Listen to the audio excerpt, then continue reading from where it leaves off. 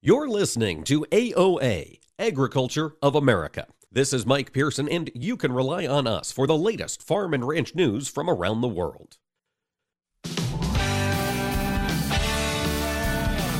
Informing America's farmers and ranchers. This is AOA, produced by the American Ag Radio Network. Now, here's your host, Mike Pearson. Hello, ladies and gentlemen. Thanks for tuning in to AOA today. We are still on location here with our friends at Uncommon Farms in Tucson, Arizona. We've made some changes to the way we're doing radio today. Hopefully all of you can hear us a little bit better today. Folks, as we take a look at the ag industry, the grain markets are struggling to find direction here today. We've got that World Agricultural Supply and Demand estimates coming out later today, February. We don't typically expect very much from those reports, but we'll have a breakdown of those numbers tomorrow here on AOA. Today, we're going to continue our conversation with our friends from Uncommon Farms, and joining us to start the show is Michelle Goki. She serves as the Senior Vice President for Operations, also functions as General Counsel here for Uncommon Farms. And Michelle, if you would, for our listeners tuning in for the first time, give us the elevator pitch. What is Uncommon Farms? Yeah, well, good morning, Mike. Thanks for having us, and thanks for being here this morning. Uncommon Farms, first and foremost, really is a community of farmers. It's made up of farmers, expert resources, coaches, other business professionals, and we all have one focus in mind, and it's helping our farm families define and achieve their goals. Define and achieve their goals. That sounds like success. Yes. Can you talk a little bit about what success looks like here for Uncommon Farms members? Yeah, so our success model for our members really it's focused on our members, and it's got four main components. And at the center of that is our coaching. Then we have our expert resources.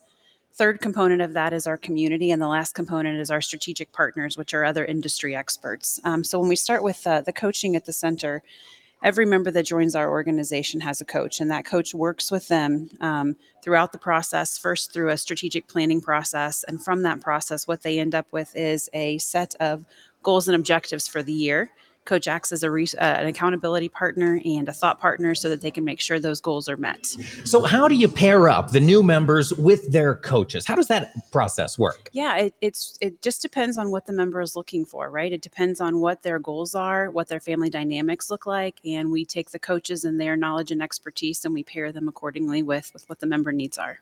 Michelle, you mentioned family dynamics. And of course, when we're talking farm businesses, those family dynamics are a huge concern, but they're often separate, perhaps from business. How do you make that work here, working with the members at Uncommon Farms? Yeah, so every family's got their own dynamics, right? And every family is facing different issues, but a lot of times the core of those issues are the same. And so what we try to do is we try to make it not personal and didn't take it back to what is the business aspect or what is the business reason that we're causing conflict, and are we aligned? And if we're aligned, chances are we can solve those problems, move the member forward so that they can continue to progress. So after you've met with your coach, you've identified some of the issues in your operation that perhaps you'd like to improve to get closer to that success. Michelle, how do you bring in those expert resources here at Uncommon Farms? Yeah, so the coach is very familiar with what we have both on staff and not on staff, but we really focus on kind of five major areas, and that's the strategic planning, it's management and leadership for the organization, financials. We all know financials are super important in any sort of business, human resources, and then succession. And of those issues, those are all huge. Yeah. Michelle, I want to ask you about all of them, but I want to start with HR because labor has been a massive challenge for farms over the last 3 years. How have members worked to find a labor solution? So you're right. Labor is an issue, I think, and not only in the ag industry, but it's an issue that we're seeing all across North America. And what we do is we just look at, do they have defined job descriptions? What can they do to keep people that are happy? So we're looking at benefit plans, and we're looking at different things that maybe you haven't seen in the ag industry before, and talking about what worked for you and why did your people stay and how did you incentivize them and what kind of bonus plans did you offer them? Michelle, when I think about HR and coming from a small family farm background, I think, my goodness, there's a lot here I want nobody at HR to ever get a look at on my operation. How do those experts in HR at Uncommon Farms help me address that concern? Well, I think first and foremost, they trust us, right? And so as long as they trust us, they're willing to let their guard down and share, because most of what we see isn't people that don't want to do what's right.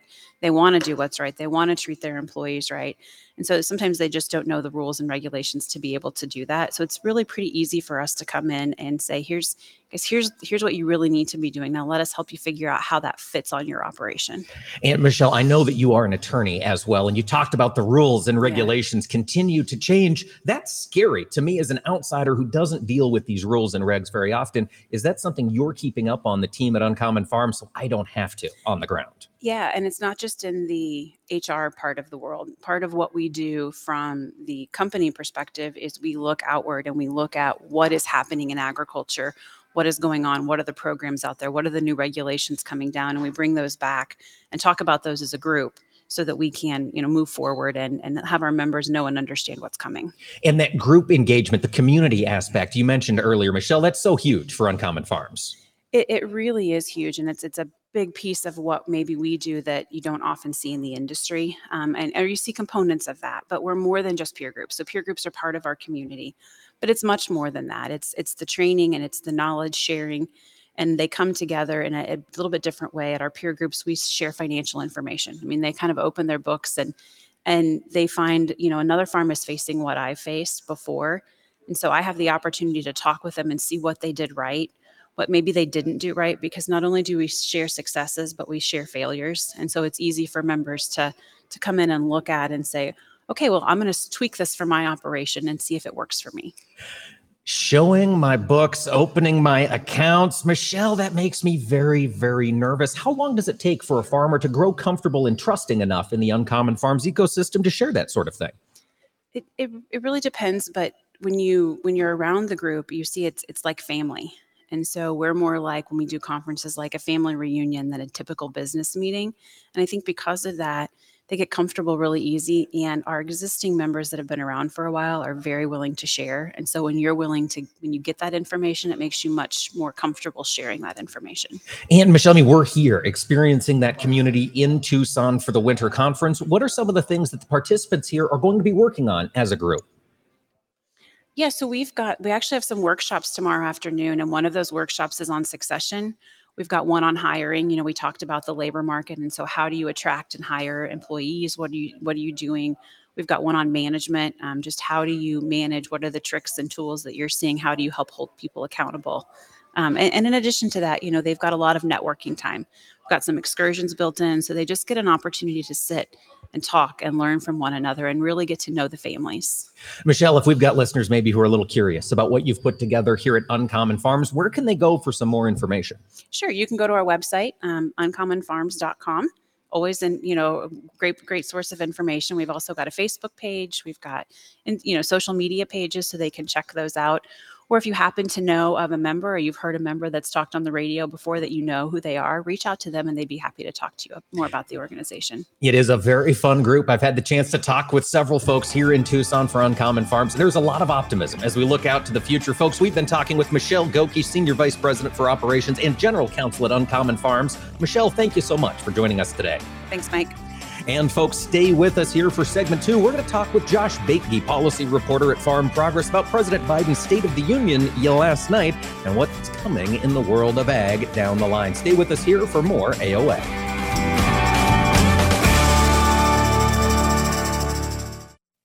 Hi, this is Mike Pearson. You're listening to AOA, Agriculture of America. Don't go away. More AOA coming right up. What a great organization. Helping families in need like ours, it's a godsend. When an unexpected crisis strikes, Farm Rescue is here to help. Assistance is available free of charge to farm families experiencing a major injury, illness, or natural disaster. Our volunteers and equipment are ready to spring into action with planting, haying, and harvest support. If you or someone you know could use a helping hand, visit farmrescue.org today. As a farmer, I want a cooperative that's there for me. Not the other way around. A local co-op that works for me and works with CHS. To connect me with local experts I know and trust. And put a global network of markets and supply at my fingertips. A co-op that's here to help us. own every day. When you're an owner of a local cooperative connected to CHS, you get local expertise, a proven efficient supply chain, and global market access. Learn more at cooperativeownership.com. On the first Wednesday of every month here on AOA, we get together for the Monthly Grind, a conversation about corn demand and the partnerships it takes to make that corn industry profitable with our friends from the National Corn Growers Association. Joining us now is Troy Schneider. He's the chair of the Market Development Action Team for the National Corn Growers Association. Had the chance back in December to travel over to Europe. Over in the European Union, when we were there for the CPA, one of the topics came up was the methane tax emission on cattle, and then the reduced use of pesticides. The farmers over in the European Union do not feel like they are appreciated, that they're wanted. What we all came away with is we need to learn from their mistakes. How do we go forward? How do we make sure that those policies don't come over here? We do have those policies coming to the head every once in a while here in the United States, but we have that strong voice within CBA, within CGA in Washington, D.C. This Monthly Grind recap is sponsored by the National Corn Growers Association. Be sure to tune in the first Wednesday of every month for the Monthly Grind here on AOA.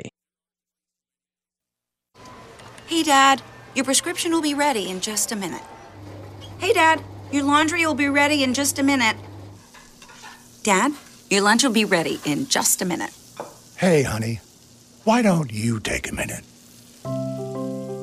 When you help care for a loved one, you give them as much time as you can, making sure they're safe and comfortable. But it's just as important that you take some time for yourself. At AARP, we can help with information and useful tips on how you can maintain a healthy life balance, care for your own physical and mental well-being, and manage the challenges of caring for a loved one. Because the better care you take of yourself, the better care you can provide for your loved one. Thanks, Dad. Thank you. You're there for them. We're here for you. Find free care guides to support you and your loved one at aarp.org/caregiving. That's aarp.org/caregiving. A public service announcement brought to you by AARP and the Ad Council. This is Mike Pearson. Thanks for listening to Agriculture of America. Join me Monday through Friday for the latest farm and agriculture news from around the world.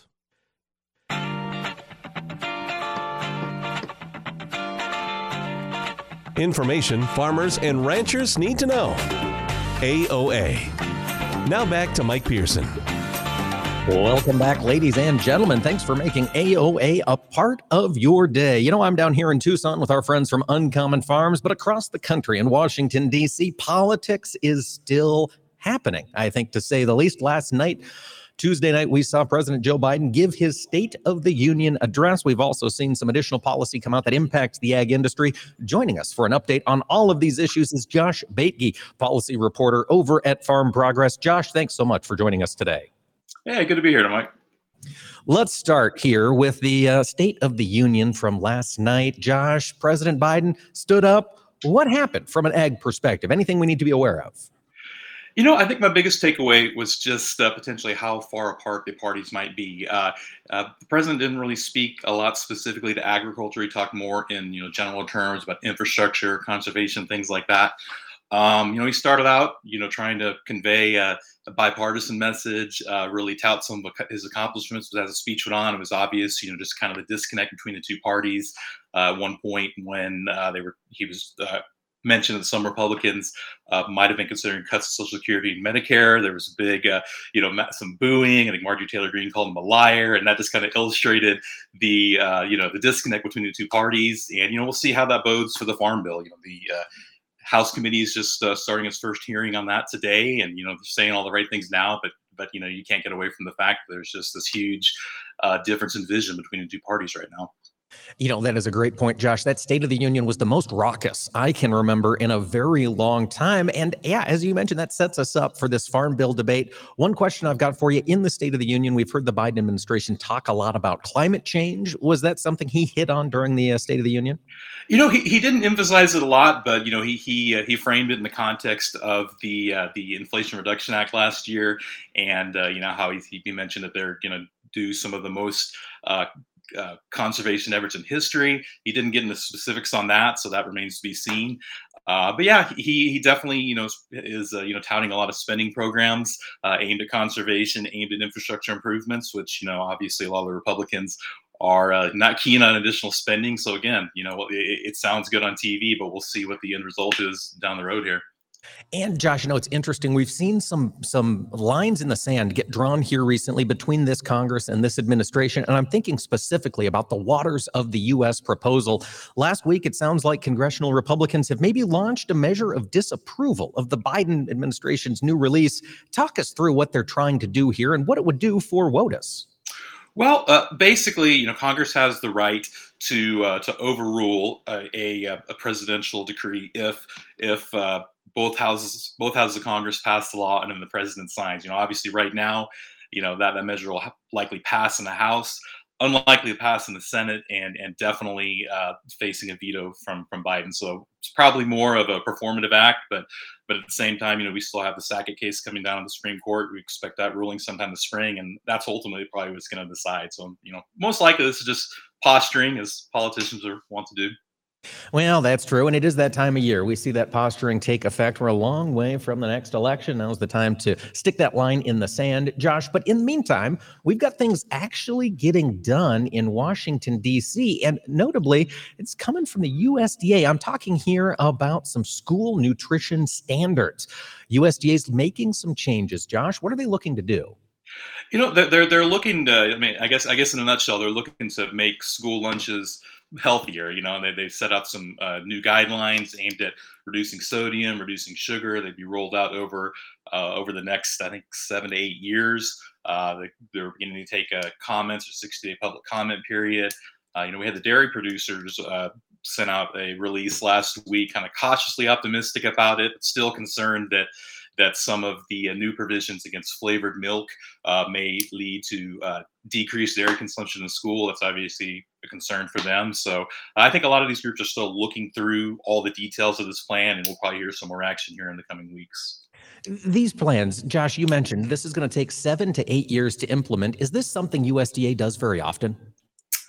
I not all the time. This is a rare event. It's a lot of work went into this, and I think what we're seeing now will not necessarily be the final version. I think it's kind of a rough draft, or a first draft, if you will, and then we'll see what comes out here later in the year.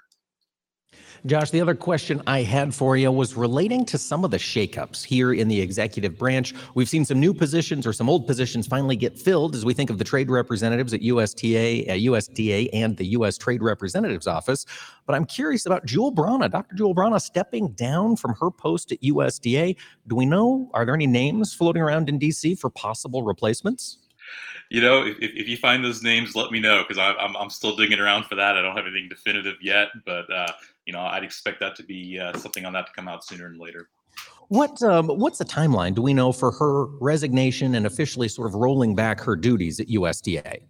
I think she's looking to, sorry, I don't have this in front of me here, but I believe it is early this month that she's looking to step away. She said she wanted to spend more time with family.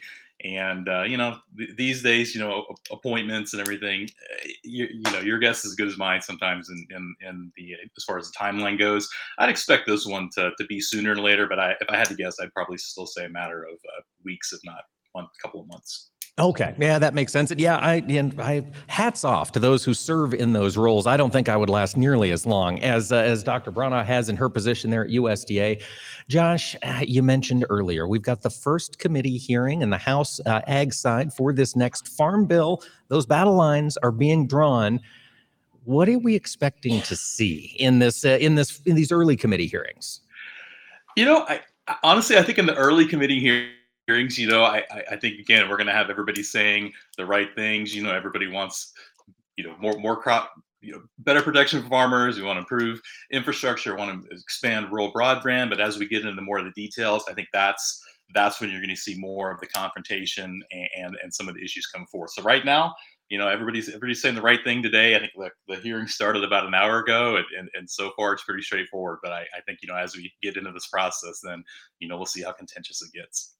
So, Josh, and in fact, I'm glad you mentioned this. With these committee hearings actually getting underway, this means that both sides, Democrats and Republicans, have fulfilled their whole roster on the House side. Is the same true on the Senate side? Yes, they have announced that as of last week, I believe. And they should be. Now you caught me, Mike. I'm not sure the exact day, but I believe that's coming up here in the next week or two when they begin their committee hearings as well. Okay, so we've got the House running now. That's getting started. Then we're going to have the Senate getting started on a parallel track. Of course, they're both going to be working to hammer out some details. And Josh, as you mentioned, it sounds like the claims from the floor, the claims I've heard as I've been at meetings, protect crop insurance, preserve those key components of the Farm Bill that have worked. Is there anybody calling for massive change, Josh, in the folks you've spoken with? Not in the ag committees. I think the bigger concern is, overall in the House caucus specifically, there are lots of calls for spending cuts. The question is, what do you cut? Because the obvious answer to a lot of people would be the nutrition programs. But in order to get something to pass, you need to have those states that have the Democratic representatives that's their priority. So it comes down to this compromise here, and then that's where we're really going to see what happens when the full House is involved, and how much each side is willing to give and take. Yeah, it's all going to come down to who those new members are and what their priorities are once they start speaking at these committee hearings. And we'll get the fill on that here down the line. Josh, from a timeline perspective on this 2023 Farm Bill, are there any key dates that have firmed up yet, or are we still waiting for these committees to get things hammered out in stone? We're still waiting for that to get hammered out. I mean, the key day looming over everything is in September when the current Farm Bill expires. There's been a little chatter about if things don't go well, extending that for a year to give more time to negotiate. I don't think anybody wants to do that. I don't think that's a likely plan at this point, but that has been floated. And, it may be kind of a stopgap measure or punt it down the road a little bit if this gets more contentious in a few months here. All right, we'll continue to watch for updates from the House committee hearings. Josh, on the Supreme Court side, on the administrative executive branch side, are there any things you're watching out of D.C. here in the next couple of days? Again, we're the Sackett case is kind of a broken record here. Waiting on that. That's probably still a few months away, but that's obviously one of the biggest issues. I think the case out of California involving the size of animal enclosures, that's a big one coming down as well. We can expect that in the spring, but really haven't heard specific dates yet. Just we know these things are coming, and when they're announced, we can expect big reaction and obviously major effects on producers in general. We certainly can. When D.C. acts, we all notice it down to every operation here across the country. Folks, we have been speaking with Josh Beatke. He's a policy reporter with our friends at Farm Progress. And Josh, thanks so much for calling in and giving us the update here with what's going on in D.C. Thanks a lot, Mike. Appreciate you having me. And folks, stay with us. We'll be back with more AOA here with our friends from Uncommon Farms. We're going to have a little roundtable with a couple of Uncommon Farms members here when AOA returns. Stay with us.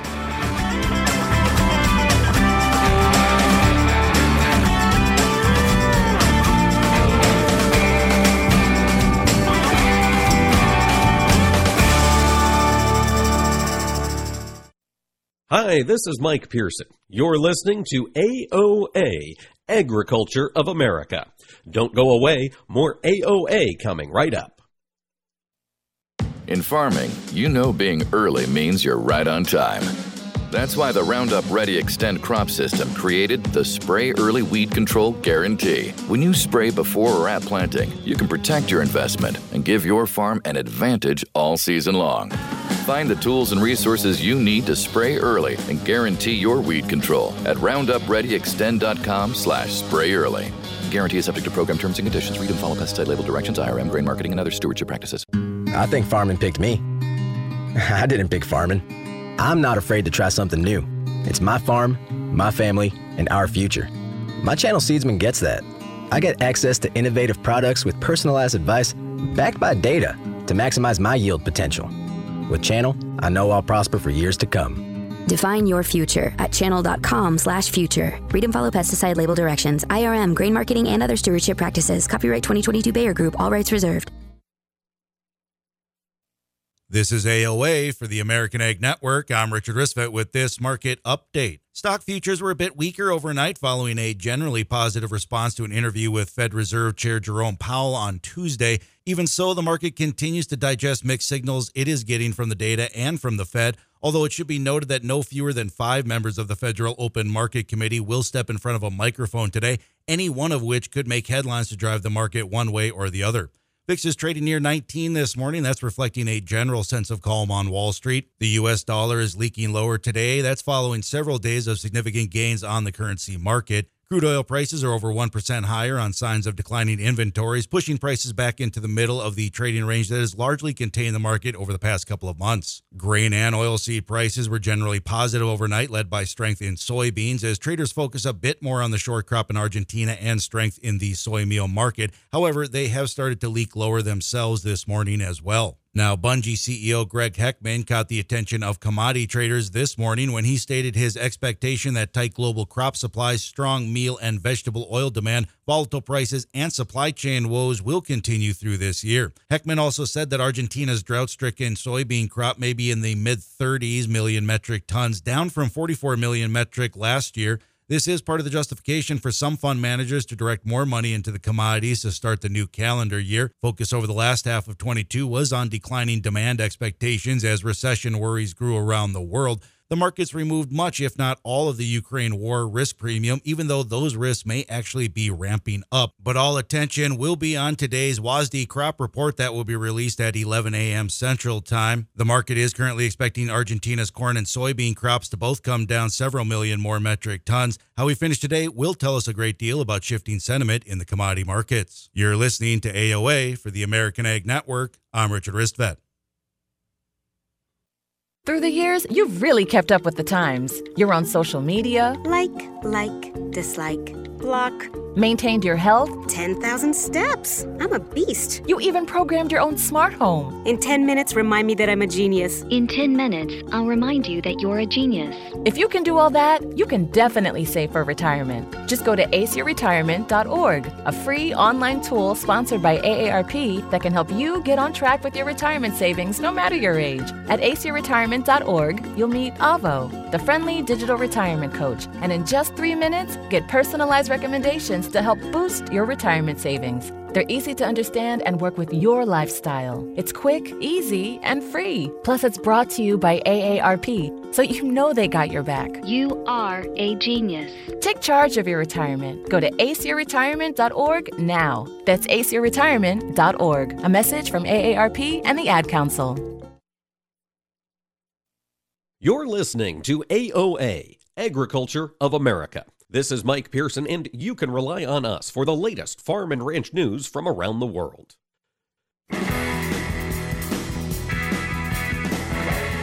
Information farmers and ranchers need to know. AOA. Now back to Mike Pearson. Welcome back, ladies and gentlemen. AOA is continuing today. We're talking with our friends in Tucson, Arizona with Uncommon Farms. In this next segment, we're going to have a little roundtable. We're going to get to know some of the members that make up this community here of Uncommon Farms. We've got 3 different members joining us for this next segment. We're going to talk with Matt Leischner, Karen Edwards, and Matt Emmerich about their experiences, and I think we ought to get to know them first a little bit. Matt Leischner, I'm going to throw it to you. Tell us a little bit about your operation. Where are you at? Sure. I farm near Parkson, South Dakota, in the southeastern corner of the state, primarily corn bean farm with a few small grains thrown in there. All right. And how'd it go this past year? You guys were dry up there in South Dakota, weren't you? Yeah, it was pretty rough year. Not ideal. All right. We've also got Karen Edwards here. And Karen, tell us a little bit about your operation. Hey, so yeah, I'm Karen Edwards. We farm in Greenwood, Mississippi, which is in the heart of the Delta, about a 5,000 acre farm, and we grow cotton, corn, and soybeans. All right. And we've also got Matt Emmerich joining us. And Matt, tell us, where's your operation located? What do you guys grow? So we're from Southern Illinois, just straight east of St. Louis. Corn, soybeans, and a little bit of wheat, and just a couple cattle. All right. We've got some diverse ideas and operations represented here. And Matt, I want to throw the first question to you. Can you tell us a little bit about the Uncommon Farms community and what prompted you to get involved? Yeah, it sure is a unique community. You know, there's lots of organizations like this around the nation, but this is really unique. We have producers from all over the country, all different commodity groups, specialty groups. And what really makes it unique in my mind is you can ask any of these farms anything and they will never tell you no. You know, our coaches and some of the staff here, when we're working with them, they may tell you no on things you want to do, but if you go and ask some of the farms, they've been there, they've done that, and they are more than happy to share their experiences or even come to their farm and experience it with them. You know, we live in South Dakota. We're in the northern part of the nation. We start things later than everybody else. So there's opportunities for us to go and visit during planting and harvest and when we're not busy and see how these other farms operate and how we can improve our operation. Can you think of an example, Matt, where you've used that, the ability to talk and be honest with a community member and brought it back to your operation? Oh, sure. I mean, there's we've started to do a little bit of hay crop, and there's producers in here that have a vast more experience in hay than we have, and we tapped into that extensively, and when we tried to do that. Yep. That is incredible. But of course, sharing with folks is constant, as I've noticed just in my conversations here with folks at Uncommon Farms. But Karen, I also understand it can be more deliberate with the peer groups. Can you tell us a little bit about how that works? Yeah, sure. So the peer groups are small groups that you break into a focus area, whether it be management, financial, transition, that we discuss hot topics in ag, as well as struggles and wins that we're all experiencing. The peer groups to get very, very close. We learn a lot about each other. I say the good, the bad, and the ugly, learning from each other's mistakes and wins. And like Matt said, everyone's very happy to share what worked or what didn't work. And it's been really good. Karen, I'm curious, how many members are in an average peer group, and are they always growing the same type of crops or produce that you are? Yeah, so average, I would say around 20 to 30 max is about what's in a group. So like I said, it's relatively small. You really do get to know one another well. And there's a huge diversity from lettuce farmers to cotton farmers to rice growers. There's a little bit of everything. So as you can imagine, we learn a lot from each other. That is fantastic. And Karen, how long have you been participating in the peer groups and have been seeing this in action?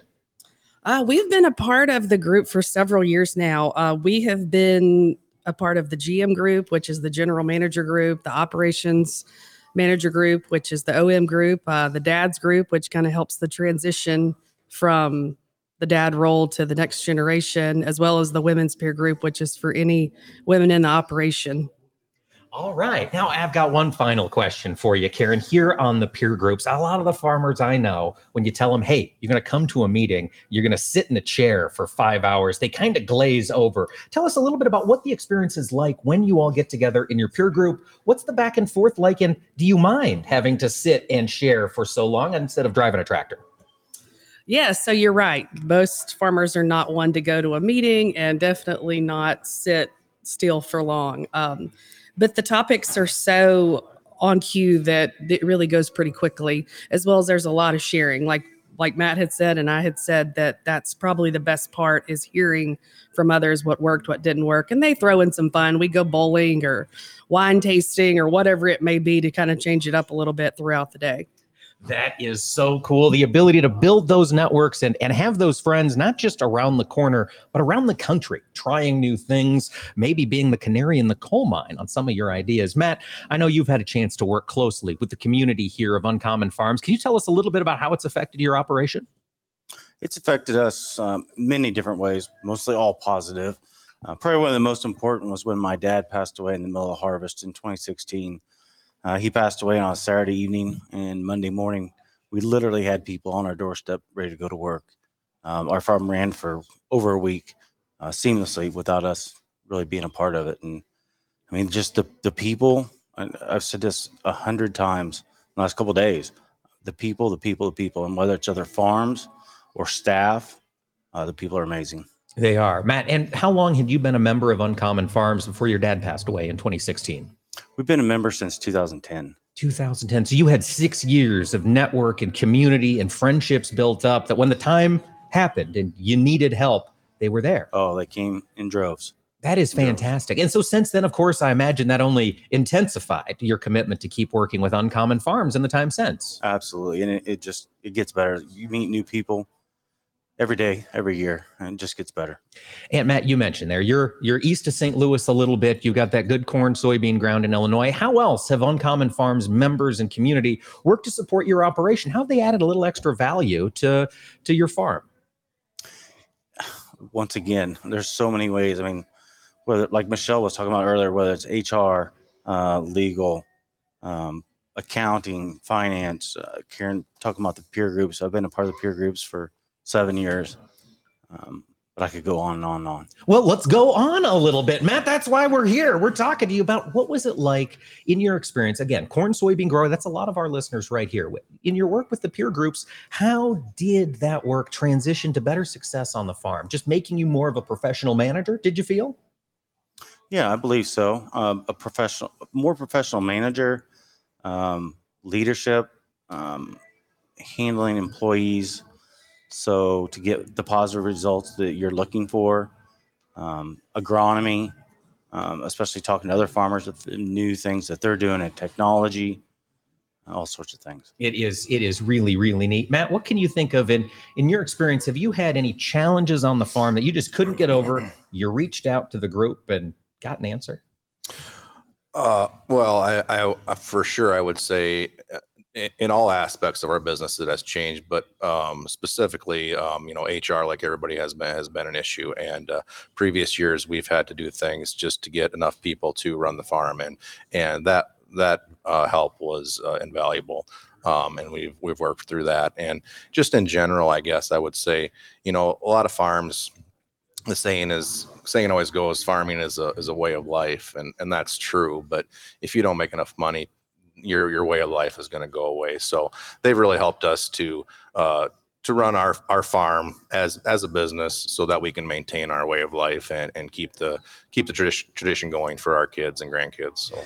Are there any changes any of you are considering on your operations here for 2023, maybe based on ideas you've learned from the community? Matt, any thoughts? We have special relationships within the group here that we have some non-GMO or conventional corn type opportunities that are available to us, and that's always a consideration. And going forward, that will be, I think it'll be a big thing going forward. It's interesting you bring that up, Matt, and you've talked about the specialty crop impact here. And Karen, have you had a good experience just talking to the agronomists about the different crops, the different researchers on hand here with Uncommon Farms? Yeah, so definitely they bring in all kind of experts, from different crops, different places that give us kind of an inside track of what the market is doing and what's coming next and what they're looking for. So that's been helpful for us in a lot of ways to kind of prepare for knowing what's coming down the line of what we need to be getting ready for. That is a great point. And Karen, things just keep accelerating, doesn't it? On the things we have to know on our operation. Michelle talked about those rules and regulations continuing to change. And that causes me to lose sleep at night. I don't have any employees. Matt, you're trying to run a business. Having a network like this has to be a little extra security blanket as you look at the pending changes coming to our industry. Is that accurate? It's very accurate. And that's probably, I wish I would have said that earlier, but probably one of the brightest points of the organization is when you're sitting at your desk and you say, what do I do? They're the first people I call. And the first phone call, you may not have an answer, but shortly thereafter you will, or at least be put in touch with the right person that can answer your question. So that's probably top three, one of the most important things about the organization. It is pretty incredible to see the kind of tight-knit community that's formed here. I've had a chance to work with the folks here at Uncommon Farms for the last 2 days, and the openness, I think, is contagious for a group like this. There's a lot of folks looking to share their expertise. Folks, we've been talking today with Matt Emmerich, Matt Leischner, and Karen Edwards, all farmer members here of Uncommon Farms. Folks, thank you so much for joining us today. Thank you. Thank you. Thank you. And stick around, ladies and gentlemen. We are going to have more AOA coming up here at the Uncommon Farms Winter Conference, so don't go anywhere. We'll have more coming up after this.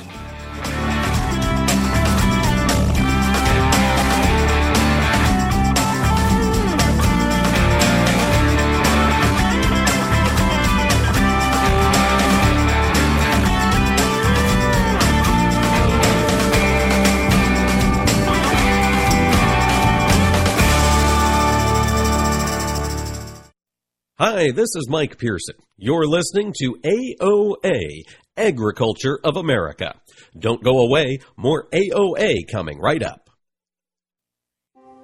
Vision loss is not something that you feel until it happens. Most people lose their vision from diseases like macular degeneration and glaucoma, not at birth. With macular degeneration, you lose your central vision. You have a blind spot right in the center of your face, so I can't actually see your face. So even that little circle in which I could see became a big blur. I was 65 when I first was diagnosed with glaucoma. There were no symptoms. I had no headaches. 3 million Americans have glaucoma, and half don't even know it. 11 million people in the United States have macular degeneration. You lose mobility, independence, changes your entire life. So many eye disorders can be treated if caught early.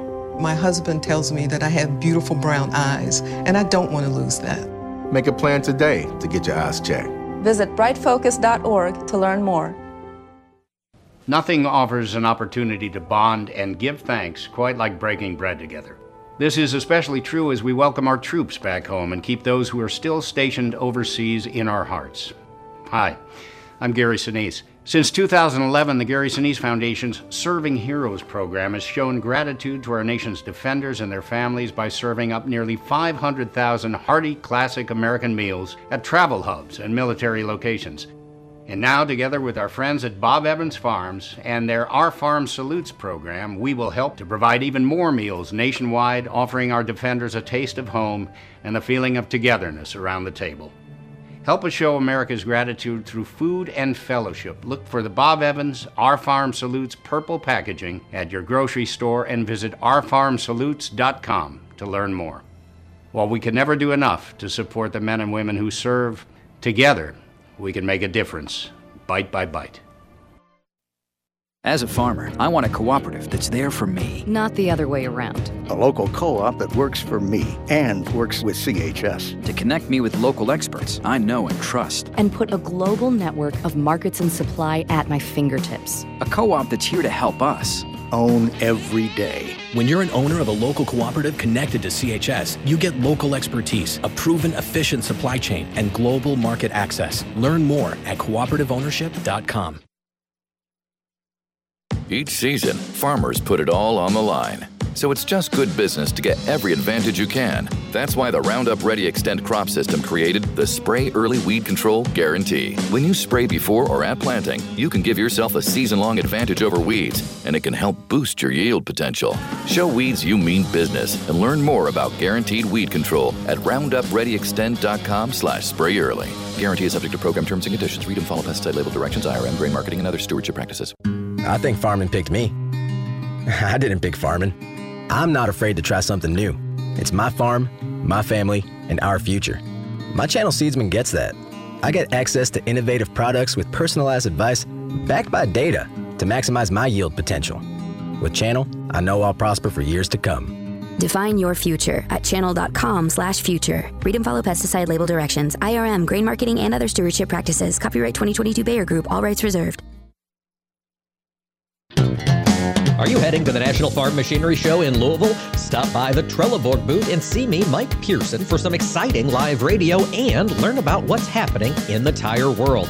I will be broadcasting AOA live from Trelleborg booth 5039 from 10 to 11 a.m. on Thursday and Friday at the National Farm Machinery Show. That's the Trelleborg booth 5039 from 10 to 11 a.m. We'll see you in Louisville. On the first Wednesday of every month here on AOA, we get together for the Monthly Grind, a conversation about corn demand and the partnerships it takes to make that corn industry profitable with our friends from the National Corn Growers Association. Joining us now is Troy Schneider. He's the chair of the Market Development Action Team for the National Corn Growers Association. Had the chance back in December to travel over to Europe. Over in the European Union, when we were there for the CPA, one of the topics came up was the methane tax emission on cattle, and then the reduced use of pesticides. The farmers over in the European Union do not feel like they are appreciated, that they're wanted. What we all came away with is we need to learn from their mistakes. How do we go forward? How do we make sure that those policies don't come over here? We do have those policies coming to the head every once in a while here in the United States, but we have that strong voice within CBA, within CGA in Washington, D.C. This Monthly Grind recap is sponsored by the National Corn Growers Association. Be sure to tune in the first Wednesday of every month for the Monthly Grind here on AOA. This is Mike Pearson. Thanks for listening to Agriculture of America. Join me Monday through Friday for the latest farm and agriculture news from around the world.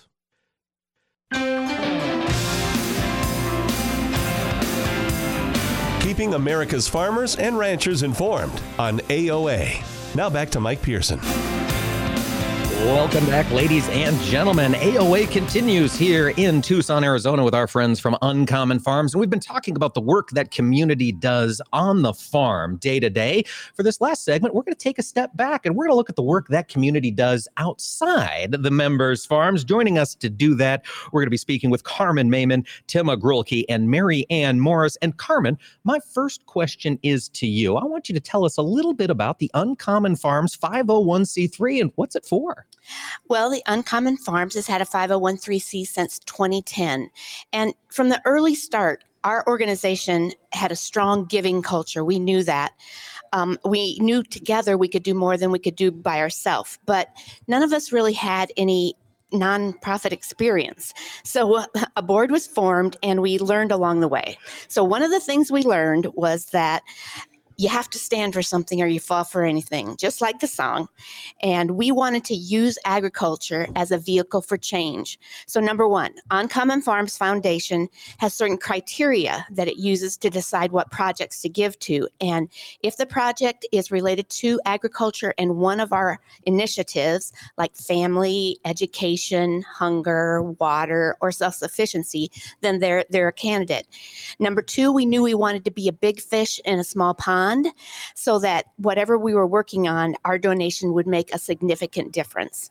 And number three, the Uncommon Farms Foundation serves at the pleasure of Uncommon Farms. So we are the charitable arm.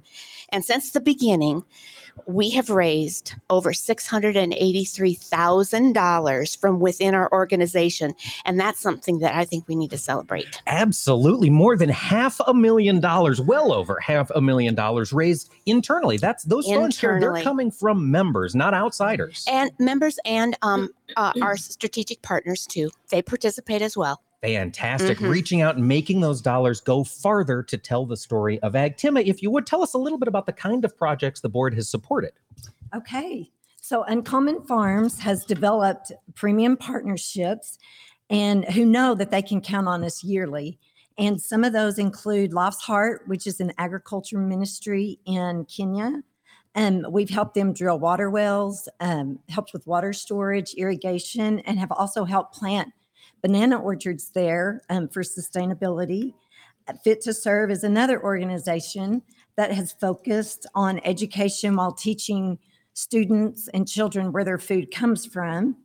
The Jerseyville Backpack Program sends food home with underprivileged children to help fight weekend hunger.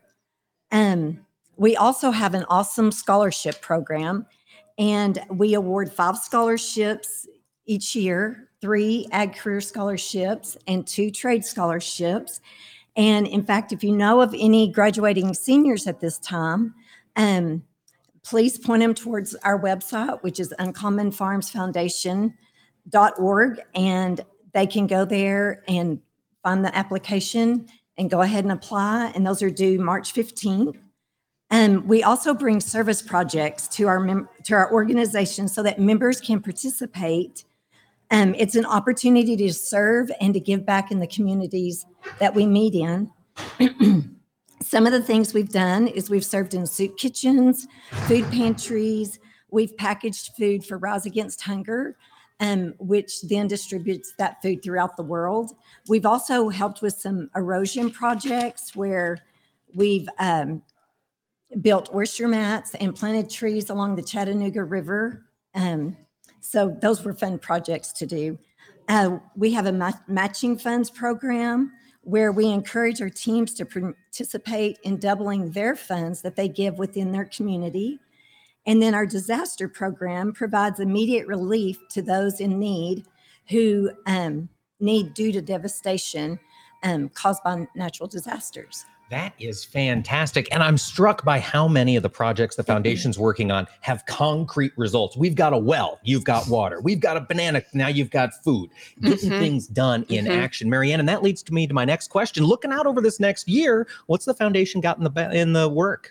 Well, we have an annual retreat, and at our annual retreat this fall, we decided to focus on our newest program. And actually, it's been mentioned a couple of times this week. It's called the Empowering Community Award. So while we're here, we're trying to get our member farms to pick an organization in their local community. They probably are already supporting that organization. But once we receive all those nominees, we're going to put them in a basket, and we're going to draw 2 winners, and they're going to win $2,500 to take back to their local communities. We feel like we can make a significant impact in our local communities and help empower others and provide hope.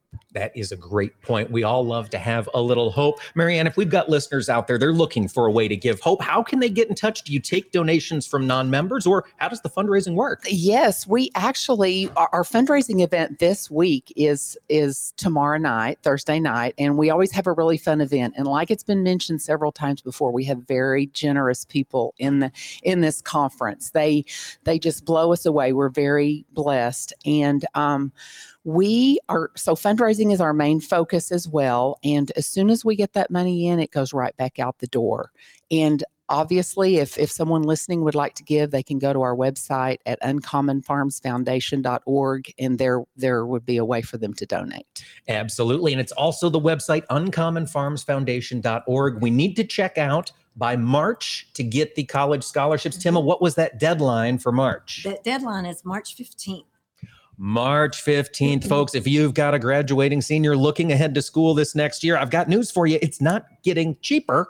Check out scholarships, uncommonfarmsfoundation.org. We've been speaking with Marianne Morris, Carmen Mayman, and Timma Grulke. Ladies, thank you so much for joining us today, and thanks for the good work you do getting the word about agriculture out there in tasks that show concrete examples being done. Thank you all. Thank you. Thank you.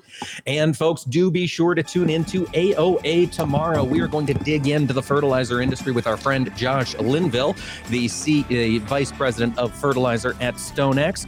We're also going to get into WASDE, the World Agricultural Supply and Demand Estimates that were released later on this morning, coming from the USDA. Now, we're not anticipating huge changes to these WASDE numbers as they come out, but the trade is watching.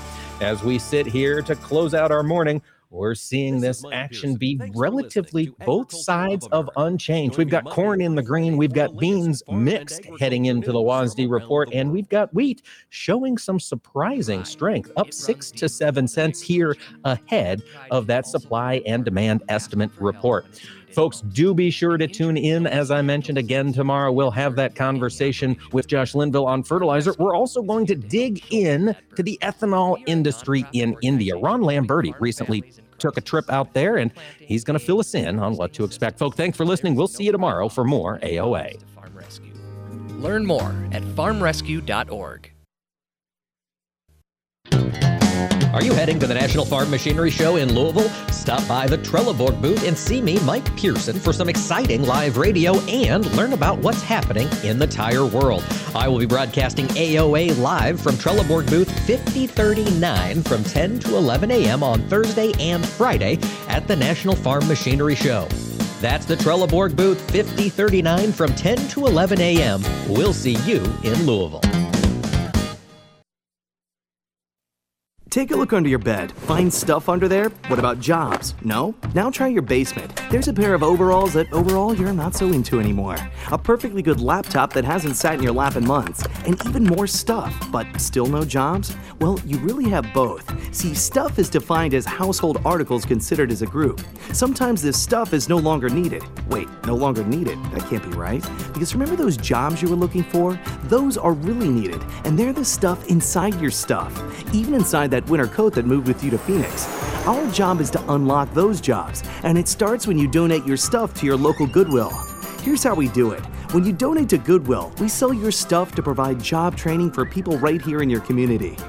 So just by teaming up with Goodwill, you help create jobs. And isn't that worth parting with the leftover keytar from your 80s cover band? Goodwill. Donate stuff, create jobs. Find your nearest donation center at goodwill.org. A message from Goodwill and the Ad Council.